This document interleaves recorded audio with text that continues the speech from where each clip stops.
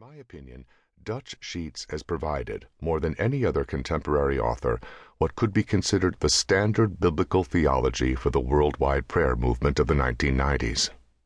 I was thrilled as I read page after page of solid biblical teaching about the many facets of prayer.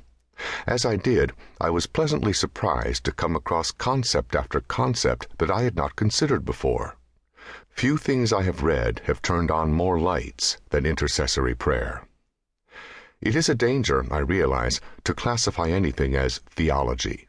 To many, reading theology is about as interesting as watching lawn bowling. But Dutch Sheets is one of those theologians who is also a dynamic communicator. Instead of making simple things complicated, like some theologians, he knows how to make complicated things simple. Sunday after Sunday, Pastor Dutch preaches to hundreds in Springs Harvest Fellowship, one of Colorado Springs' fastest-growing churches. As he does in his sermons, Dutch brings to life every point he makes through real-life stories, some about his own experiences and some about the experiences of others. Every one of them shows how God can be glorified through the prayers of any believer. If you want new power in your prayer life and in the prayer life of your group, you have the guidebook you need in your hands. Your prayers will have more power to the degree they have more substance. You will not read far before you realize you are absorbing some of the most substantial teaching about prayer available today. As I have done, you will thank God and thank Dutch Sheets for this outstanding book. C. Peter Wagner, Fuller Theological Seminary. Chapter 1. The question is: No hope. I knew the person I was going to pray for was very ill.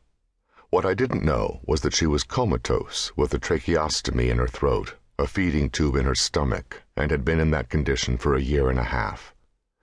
Seeing her for the first time was like expecting a prescription and receiving brain surgery. Her sister, who had asked me to visit this young lady, had not given me the whole story for fear I wouldn't go at all. She knew if she could just get me there once, I'd probably go back. She was right. The doctors gave Diane, not her real name, no hope for living, let alone coming out of the coma. Even if she did regain consciousness, she would basically be a vegetable because of her extensive brain damage, or so the doctors believed. Have you ever stood beside someone in this kind of condition and asked God for a miracle? To stand beside death and ask for life can be intimidating. It can also teach us a lot about life, about death, about ourselves, and about our God. Especially when we stand beside the same person 60 to 70 times for an hour or more each time throughout the course of a year. Confronted with the unexpected. It didn't work out as I expected. Life rarely does it? I expected the Lord to heal this young lady through our prayers in a dramatic, easy, quick way. After all, that's how it happened with Jesus. I didn't expect to invest 3 to 4 hours of my life each week for 1 year, including the travel time. I didn't expect humiliation and insults from the staff of the nursing home where she stayed. I didn't expect to cry so much. I didn't expect to be so bold at times. I didn't expect to be so intimidated at times. I didn't expect it to take so long. I didn't expect to learn so much. The miracle. Yes, God restored Diane. He healed her brain, the outer layer of which the doctors said had been totally destroyed by a virus. Every part of it was covered with infection.